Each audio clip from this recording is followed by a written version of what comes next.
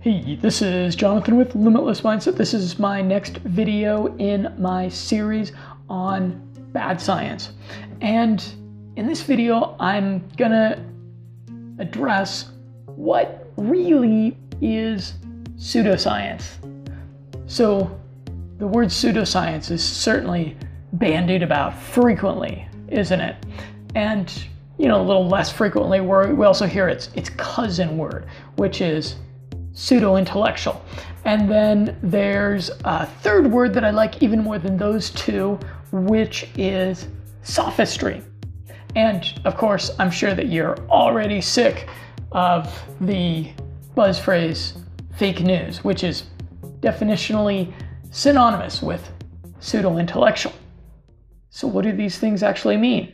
And where do we draw the line between these and their opposites, which would be veracity, which would be, information that accurately reflects the truth that we need to make our decisions or live our life better?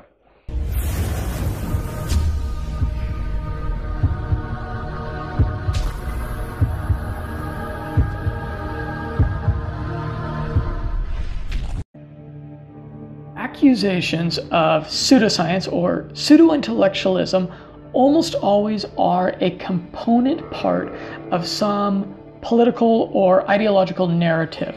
Next, Family Reunion bring up a scientific subject, and it won't be long before the discussion devolves into an ideological or political standoff over the plates of food and beverages. Whether effective or ineffective, accusing the other side of pseudo-veracity is one of the most commonly used debate tactics in really almost any debate. So you're asking, how exactly do we tell the difference between real science and pseudoscience?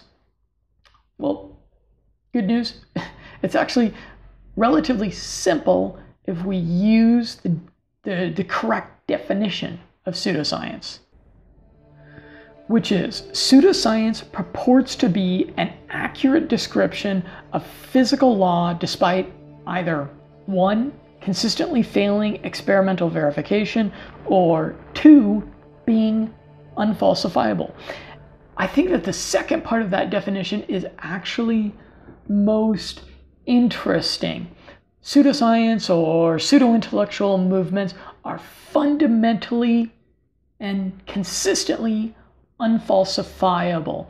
They make assertions about life, society, and the world that cannot be disproven.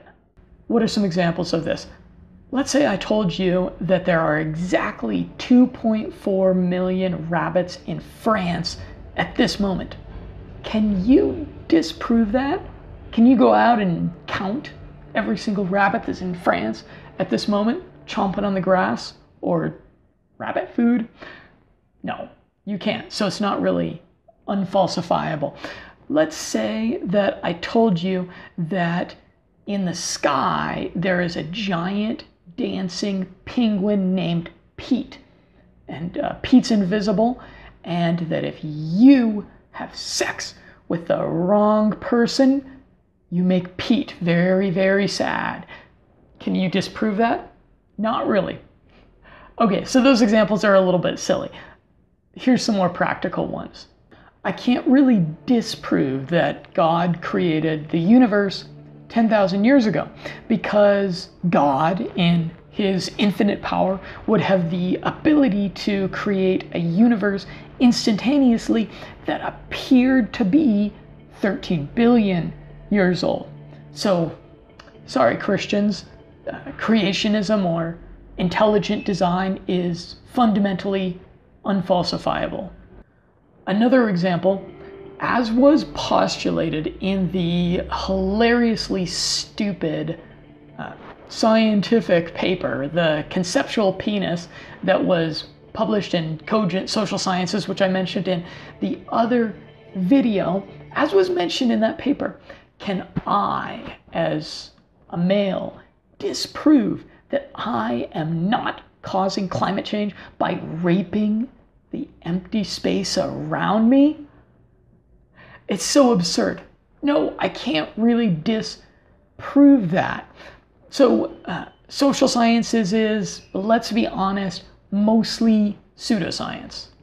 Another example, can you disprove that redistributing the wealth of the top 1% of humanity to the rest of humanity would create a global utopia? Well, not really. You can't really disprove it. You know, it's been attempted many different times on a smaller scale, and it's been categorically disastrous and terrible for almost everyone in society, but it's never been attempted on a global scale. So you can't really disprove it. So the professors and the public figures that you see advocating for globalist, socialist utopia or universal basic income are fundamentally pseudo-intellectuals. So next time you find yourself in a debate on a ostensibly scientific subject, or the next time that you read in a magazine about some groundbreaking new study that came out with some really counterintuitive new finding, what you want to do is ask how it could be disproven, and if it would be extraordinarily implausible or downright impossible to disprove it, then it's unfalsifiable. And it's really something that is in the domain of being a preference, and it really is pseudoscience or pseudo-intellectual.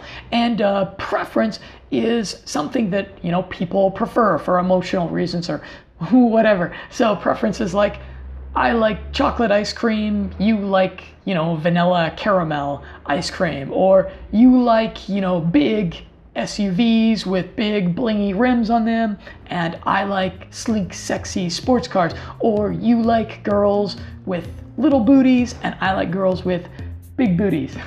You get the point. It's just a preference. So when you find yourself running into a unfalsifiable position that is masquerading as science or pseudoscience, and maybe there's even a little bit of statistics sprinkled in there, point it out for what it is.